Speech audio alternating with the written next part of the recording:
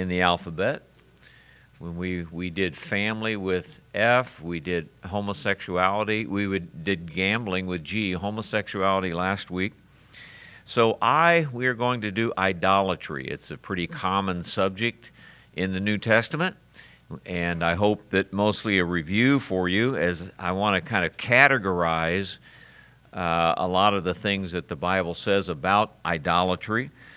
And so let me give you this assignment between now and the end of the hour, okay? Making the application of idolatry to our time isn't always as easy as you think. You know, we call a lot of things idolatry, but I want you to think about that as we read these verses and go through these categories, and then you tell me what things you see in our generation and in our lifetime, our culture, where we live, that you might consider idolatry. What is it that could be idols in our lives? I know throughout my life, being in church all of my life, I've heard all kinds of applications, and properly so, to various things that take the place of God in our lives. But specifically, what would you say? What has become that in our time that maybe we should watch out for and be good stewards about, all right? Well, idolatry, we usually think of those days, especially in the Old Testament, and when the Israelites were down in Egypt and God brought them out and they went into the Promised Land and God warned them about the idols and not to do as the heathen around them are doing. And of course, in those days, and in many times throughout history, that kind of idolatry was truly a bowing down to a statue, a bowing down to something that had been carved or made. And a lot of the verses in the Old Testament speak to those kinds of things. So here are a few. I've not given you handouts for these lessons, but if you're writing things, I'll try to make them clear. The first category are what I would call biblical designations of idols. Here's 5. As I look at the verses, in other words, and group them into 5 groups, I'd call these biblical designations of idols. The first one in that category is a likeness of a living creature. God warned about making likenesses of creatures that He made and worshiping them. For example, Deuteronomy chapter 4, beginning in verse 15.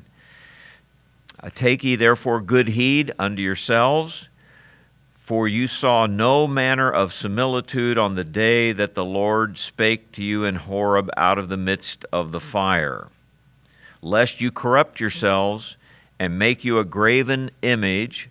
The similitude, that old word, we don't use it much anymore, but, meaning similar, something of the similitude. We are made in the likeness and similitude of God, too. But the similitude of any figure, the likeness of male or female, the likeness of any beast that is on the earth, the likeness of any winged fowl that flieth in the air, the likeness of anything that creepeth on the ground, the likeness of any fish that is in the waters beneath the earth. I mean, God was being very specific and careful, saying, of the living creatures, you're very likely to begin to make images of them and worship them. Now, from the start, let me ask you this, though.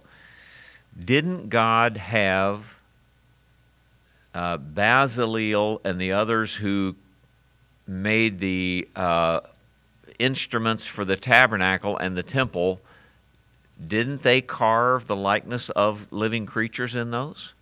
They did. The great altar, the sea, sat upon 12 oxen that were 3 looking each direction. So what's the difference? Well, the difference then must be that one you do for the purpose of worshiping. One you do for the purpose of exalting this animal, exalting this creature to a place that only God deserves. As a matter of fact, higher than it deserves, maybe. Higher than a human being. What if we, worship, we take an animal and we somehow make it more human-like and more even divine-like. Maybe we're not saying, oh, it's equal to God, but we exalt it above where it should be. So I think it must be in that, it must include that. Remember when in the wilderness, of course, Aaron was fooled into making a golden calf, right? A calf out of gold. Well, why? So that since they didn't have any gods from Egypt out here, and Moses was gone, and we don't know what happened to him. Let's make something that can lead us, something that we can turn to, in that sense. Even though Bezalel later carved oxen for the temple and tabernacle worship, so there's a difference there. All right. So the likeness of a living creature. Secondly, the representation of men who are made in God's image. So Ezekiel 23, you move up in time to Ezekiel's time, way down to, the 500s, early 500s BC, but he goes to Babylon, and then Ezekiel sees these things as God shows him in visions, that Ezekiel 23:14, she increased her whoredoms when she saw men portrayed upon the wall, the images of the Chaldeans portrayed with vermilion. In other words, this is Israel pictured. She increased her whoredoms in making these representations of human beings upon the wall. It may have been lewd-type pictures, as we call them. It may have been just something that they worshipped, and so forth. And when the Israelites were taken down to Egypt, Jeremiah saw these same things, that they went down to Egypt and began to worship like the Egyptians did. Okay, thirdly, an image of part of God's creation. So in Deuteronomy 5, 8, and 9, here's, God has created these things. That thou shalt not make thee any graven image or any likeness of anything that is in heaven above, or is in the earth beneath, or that is in the waters beneath the earth. Thou shalt not bow down thyself unto them, nor serve them. For I, the Lord thy God, am a jealous God, visiting the iniquities of the fathers upon the children unto the third and fourth generation of them that hate me. So God's creation we need to be careful with. It's God's handiwork after all. And I think even though artwork is decent and good, and artists through the centuries, we basically have judged it as good or bad depending on how well they represent something, representational art. How well did you paint that tree? You painted it well, you're a good artist. But did you bow down to it? Did you do it so that you exalted above what even God made it for? Could be. Fourthly, a monument sometimes is made to a false god, of course. So Jeremiah 43:13, he shall break also the images of Beth-Shemesh that is in the land of Egypt. The house of the gods of the Egyptians shall he burn with fire.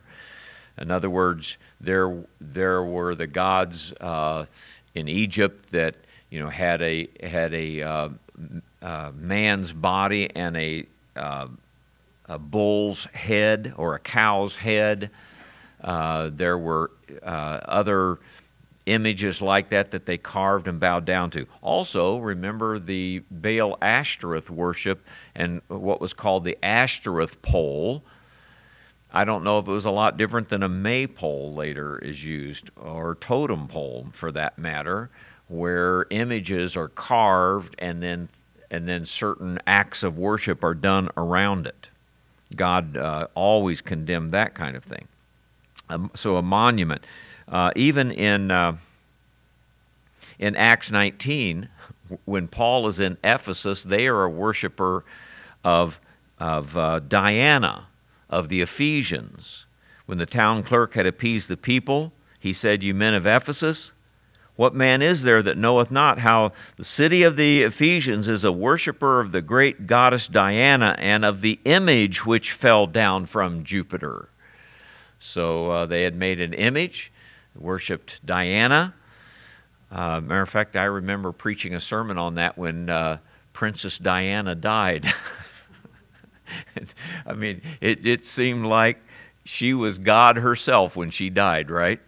I mean, not much of a woman really when it came right down to the qualities of womanhood, but they had made her out to be almost a god, and especially in England. And then lastly, an altar then as a place to bring gifts. There were these altars that were made in various different places. Isaiah 17:8, he shall not look to the altars, the work of his hands, neither shall respect that which his fingers have made, either the groves or the images. You remember that when they came into the land of Israel, under Joshua, they didn't have Jerusalem yet. They didn't have a temple there yet. As a matter of fact, they were bringing the ark with them, and it sat over here for a while and over here for a while. And part of the problem became that the Israelites began to then make their own altars in other places where they could worship. And one of the things that God had to do was centralize all of that into Jerusalem and then say you're not to worship at those altars, because those altars easily turned into idolatry and worshiping of other things. All right, so first category is kind of biblical designations of idols. Secondly, there are biblical actions of idolatry. Okay, so the actions that they did, kind of like this. First of all, what I call empty actions with pretended significance. So Isaiah 66:3, he that killeth an ox is as if he slew a man. He that sacrificeth a lamb as if he cut off a dog's neck. He that offereth an oblation as if he offered swine's blood.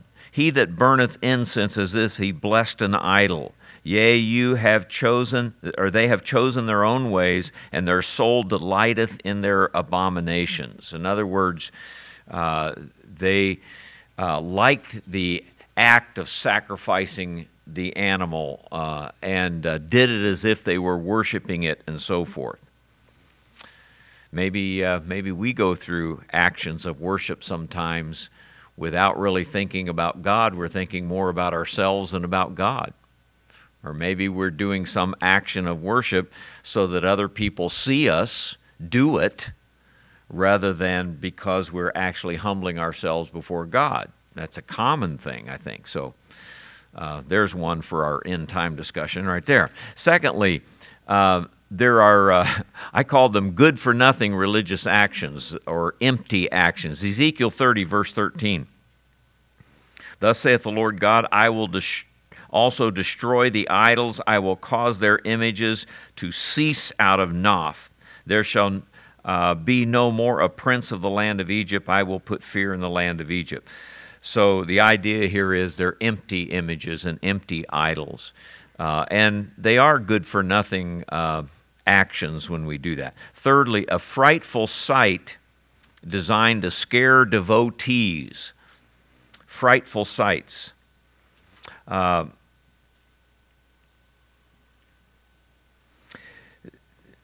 In Jeremiah 50, verse 38, kind of hard to understand with just this verse, but a drought is upon her waters.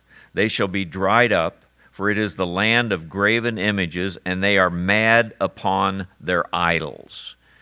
And it's kind of in the sense that they make their idols scary. They make their idols frightful. And it's supposed to excite in you some kind of action, even toward worship, if you are moved by this, by these images and moved maybe by your own emotions in it.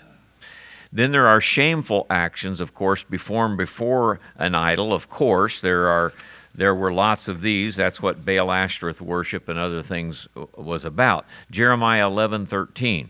For according to the number of thy cities were thy gods, O Judah, and according to the number of the streets of Jerusalem have you set up altars to that shameful thing, even altars to burn incense unto Baal. So when you read of Ashtoreth worship and Baal worship in the Old Testament, it's really a very shameful, we would call it pornographic thing. You know, I was in Athens once in my life, and got to spend a whole day there and go through the city, got to go up on the Acropolis to Mars Hill and all of that, but also I had time to go through the, I think it was a National Museum anyway, the Museum of Art in Athens.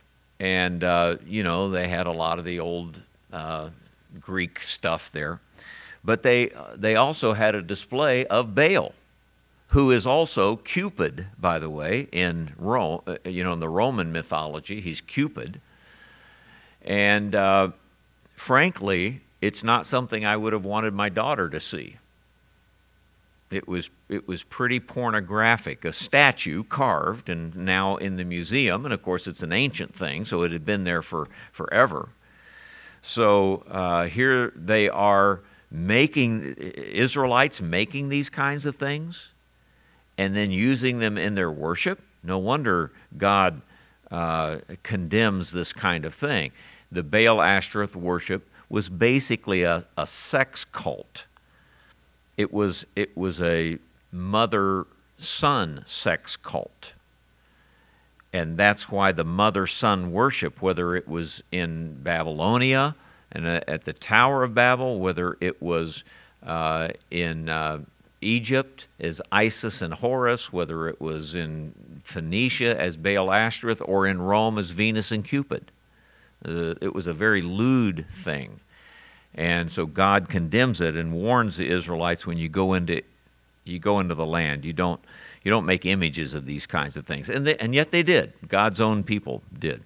Hosea 9, verse 10 says, I found Israel like grapes in the wilderness. I saw your fathers as the first ripe in the fig tree at her first vine. But they went to Baal Peor and separated themselves unto that shame, and their abominations were according as they loved. Shame for God's people, isn't it? And then there was evidently obscenity expressed in a public way in various times with idolatry, obscenities. And I don't know, I have Ezra 8:10, and I'm sorry it doesn't show the context. But anyway, either I have the wrong verse or it doesn't show the context. So obviously there had to be motions, and there had to be sayings, and there had to be pronouncements made at these things, and many times they were very obscene. Okay, so most of those are Old Testament. Most of those Old Testament references, but I'm going to read some in the New Testament that even commanded New Testament believers not to practice idolatry. So imagine if you were a New Testament believer, we are, but in the first century. You know, we're pretty used to it here comfortably, you know, in the 20th and 21st century. We don't see any statues like that we worship, although there have been pagan people around the world, even in our lifetime or in the history of the United States, that worshipped in various idolatrous ways, including people on this land, including people in continents of the world, and those things Christians could not participate in. Well, here are a few commands, 4 of them in the New Testament. Number 1, we're to turn away from idols, of course. 1 Thessalonians 1:9, they themselves show of us what manner of entering in we had unto you, how you turned to God from idols to serve the living and true God. So here are these people in Thessalonica. It's the first century. It's early in the first century, mid-century. And the gospel is preached to them, and they had to turn away from their idols in order to turn to God. What do you suppose their idols were? They were still steeped in Greek thought and language and culture. They were forced to worship in a Roman way. What was the major Roman worship that became idolatrous in the first century? What did you burn and offer to Caesar? Incense, right? You burned the incense. Hey, what's wrong with incense? It makes the room smell good, right? But you burn it on an altar and you say, Caesar is God. If you can do that, burn this incense on an altar saying Caesar is God, then everything else is permitted for you. That's all you have to do. You just have to do that, and you can go about your way. And Christians would refuse to burn incense and say Caesar is God. How can you do that? You know. I remember when I was in India on that same trip. I was in Greece. We were in India with missionaries, and we visited Hindu temples to see them. You could, as they had tours and so forth. But often when you went into a Hindu temple, you were supposed to take your shoes off. All right, I'll take my shoes off. But you're supposed to also take a little packet of incense with you, so that as you were leaving or sometime during the tour, you're supposed to put this on a statue of Buddha or whatever statue they had there. And fortunately, you could refuse to do that. I thought, well, maybe they won't let me out of here if I don't, but you could refuse to take it and not do it. But every visitor was offered his little piece of incense, and a lot of people, Americans going through things like that, they don't think about it. It's kind of like, going through Merrimack Caverns down here, and so Jesse James lived there, big deal, fine. But to them, it was much more serious. And I've been in places of the world still where that kind of thing happens today, and, you kind of, it startles you a little bit to say, oh, they really believe in this stuff, don't they? Have to be careful, okay? So they turned from these idols even in the New Testament time, and I think probably from doing these things like offering incense to Caesar or whatever, they had to stop. They had to say that's idolatry, and they turned to God rather than that.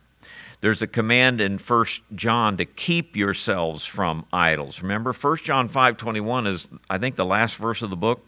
Little children, keep yourselves from idols. John, writing in the late first century, there was a lot of idolatrous things around, but when you think of the book of 1 John, maybe there's a lot of just actions that Christians do that border on idolatry. Flee from idolatry, thirdly, is mentioned in 1 Corinthians 10:14.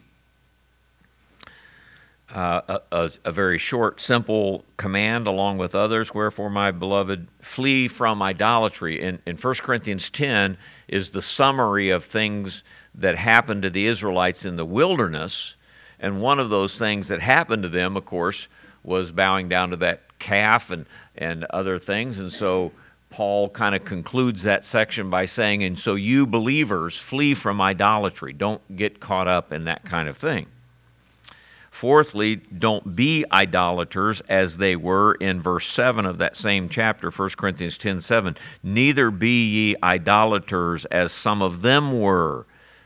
As it is written, the people sat down to eat and drink and rose up to play.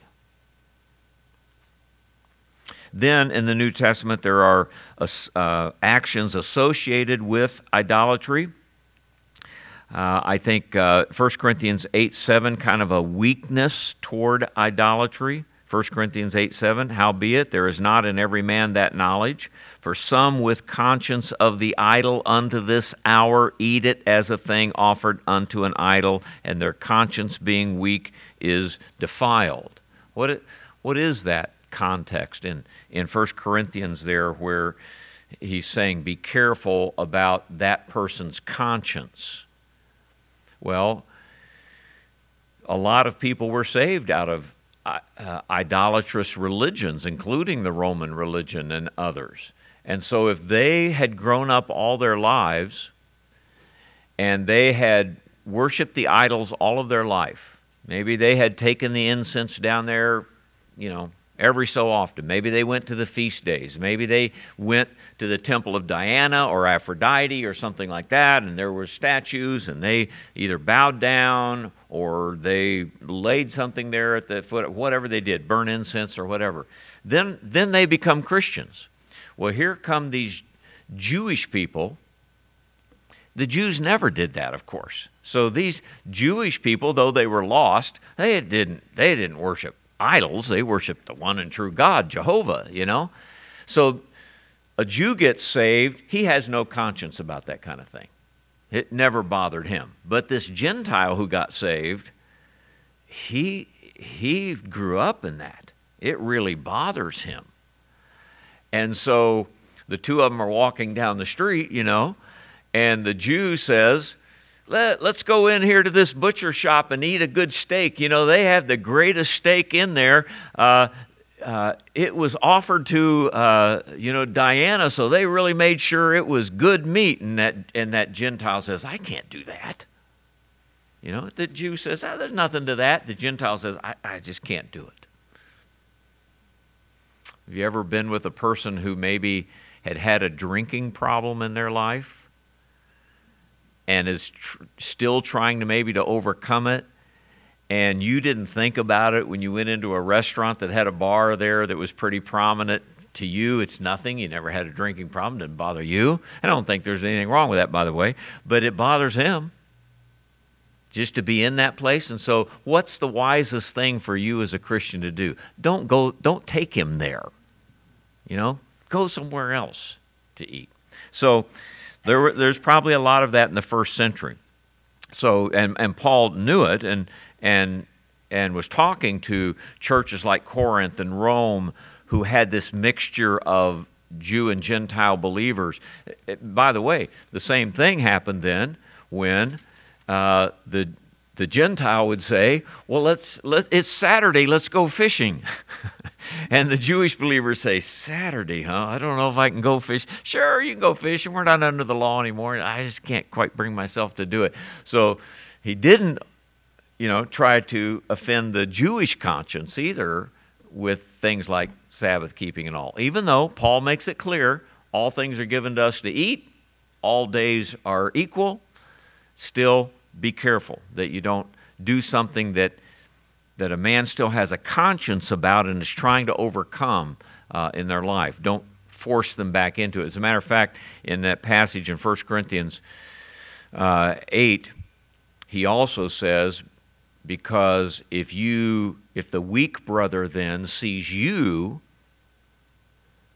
indulging without a problem in your conscience, and he goes back into that, it may lead him back into his old idolatry, and then you've destroyed a brother for whom Christ died. Don't do that. So don't lead him back into his sin again. Okay, so fleeing from idolatry, don't be idolaters. A weakness toward idolatry, these are actions associated with idolatry. A weakness toward idolatry. Secondly, a work of the flesh. So Galatians 5, where you have the fruit of the Spirit and you have the work of the flesh. There's a long list of things that belong to the works of the flesh. And in verse 20, the first one is idolatry, witchcraft, hatred, variance. Isn't it, I know I've said this before. It's always interesting to me. Here's idolatry and here's witchcraft. I mean, those two things are pretty big sins. If you're practicing idolatry somewhere and witchcraft somewhere, and the next one is hatred. Linked right there in the verse with a comma. And not even commas in the original writings. Just variance, emulations, wrath, strife, seditions, and then heresy at the end. Well, that's a terrible one. But Paul sees it all the same. And so he lumps idolatry here as a work of the flesh, or rather, strive for the fruit of the Spirit, love, joy, peace, long-suffering, gentleness, goodness, meekness. Those kinds of things are not idolatrous, of course. And then, interestingly, thirdly, one action that's associated with idolatry very plainly is covetousness. As a matter of fact, a number of times. But for example, in Ephesians 5:5, for this you know, no whoremonger, no unclean person, nor covetous man who is an idolater hath any inheritance in the kingdom of Christ. The covetous man is an idolater.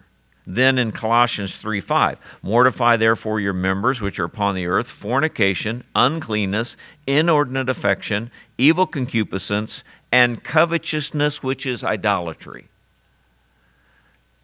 I think maybe we can see that clearly, can't we? Covetousness became the last of the 10 Commandments, but some people see it kind of as the base of the 10 Commandments. Covetousness becomes kind of the base sin for a lot of things because we want it for ourselves. We want something for us. And even if it's a feeling, even if it's a religious emotion, whatever, and it can lead us then into worshiping that thing that we are after. We want it so badly. We just have to have it. Boy, Americans can be susceptible to that in a number of ways, can't we? Because in America we have so much, but we want it. We want more, and we want it all, and we have a way of getting it. But it may be a covetous way, and if it is, that may be idolatry. All right? Then stubbornness is seen as idolatry. We go back to 1 Samuel 15. The rebellion is as the sin of witchcraft, and stubbornness is as iniquity and idolatry. Stubbornness as idolatry. I guess we're all a little guilty of idolatry then, aren't we? Because we all have some stubbornness in us somewhere. Because thou hast rejected the word of the Lord is why. And then remember this list of, come out from among them and be ye separate in 2 Corinthians 6. What agreement hath the temple of God with idols? You are the temple of the living God. That God has said, I will dwell in them and walk in them. I will be their God, and they shall be my people. And then he says, wherefore come out from among them, be separate. What agreement hath the temple of God with idols? And of course, he's speaking about us as our body there. Our body is a temple of the Holy Spirit. And so what agreement do we have with the idols of this world? Okay, let me then give you 4 applications, and then you give me some applications. Just kind of conclusions of what we've read here. Number 1, I don't think we must never set anything above God in our lives, right? That's a given. You can't set yourself above God in a covetous way or any other way. You can't set other people, other things above God. That obviously would be idolatry if we ever did that. Secondly, we must not pay empty homage to godless things. So, I tell you an example of it. When I was in Bible college, it was a big thing to have karate clubs. People like to learn karate and various things. Well, they had a kung fu club at my Bible college. Kung Fu, they had a show, a TV show, but Kung Fu was a little different than, I guess, just normal things. But in this Kung Fu club that they taught, because there was a guy in Bible college who had been trained in that, and so he started this club, and they had all kinds of guys and girls loved it. Well, they had a red dragon on a pedestal or something, and this is what he used to do before he was saved. And so this is part of Kung Fu, so they had it in the room. When you walk into the Kung Fu room to practice, dojo or whatever they call it, you walk in there and they would do their little bow to this red dragon in a Bible college as they walked in to practice their Kung Fu. And I thought, good grief, I never went in the room. I didn't figure I needed Kung Fu. They can kick my head off sometime if they want to, but I don't need the defense. In a Bible, so what I'm saying, empty homage. Sometimes we do and we're not thinking. We don't really mean it, but we're not thinking, and we do it. I wonder if God isn't offended by that kind of thing. Sometimes, I think we get caught up in our own images and music and and worship styles, and we just go through it for our own benefit rather than God's. Thirdly, we must not feed our flesh on spirit or terror or fear. I think watching horror movies is a wrong thing for our soul. You know, why watch somebody being chopped to pieces with a hatchet? What does that do for you? Why watch, the creation of monsters and, I think there's some silliness and maybe playthings, but I mean, it gets to the point where people just can't get enough of that, just want more and almost addicted to that kind of thing. And it's gross. It's a distortion of God's world. And maybe, gangs and terror and things that are spread throughout the world and throughout our own cities and countries involve young people in things they can't get out of and they're afraid. It's fear. And I think it can become idolatry. And then we must not make statements with words that demote God or blaspheme God. Of course, cursing does that, doesn't it? And we're not to take God's name in vain because we demote God then, which is just as bad as exalting something else above God. And we shouldn't either praise false things that are false. We should not give our amen to. John says, don't bid them Godspeed. If you do, you're partaker of their evil deeds. So we can't do that kind of thing either. All right? So I think those are just some common conclusions. All right, got 5 minutes. What did you come up with? What in our life, in our world, is idolatry? Some plain ones, simple ones? What do you think? Social media? Uh-oh. To what extent, Calvin? You and I both have email. Matter of fact, we're both on Facebook. So how would it work? How would you do it? Okay. In other words, there are windows on there that lead you into everything from pornography to idolatries, of course. Yeah.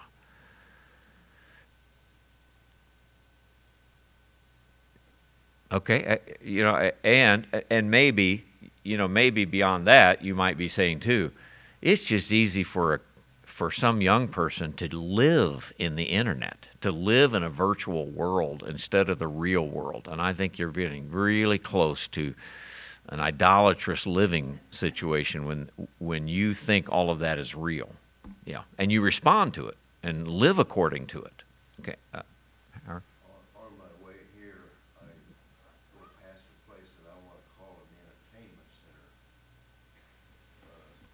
Cars just pouring in there. And from what I know of the people, I know some of the people there. They call it worship, but for the most part, the songs are self-centered, self-exalting, pretending to praise God, but there's an awful lot of I and me in there. I think there's no doubt. Maybe there's a whole sliding scale here, but there's no doubt there are things, even under the name of Christianity, that have become idolatrous, and they're not. It's more a worship of self than of God. I think that's pretty clear that we do have that. Mary, did you have any?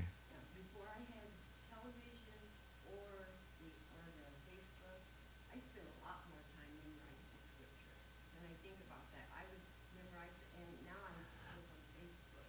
So things, even in our early days of television that our parents maybe didn't even have when they were young, but they take the place of, or they substitute our time in the Word or our time in things.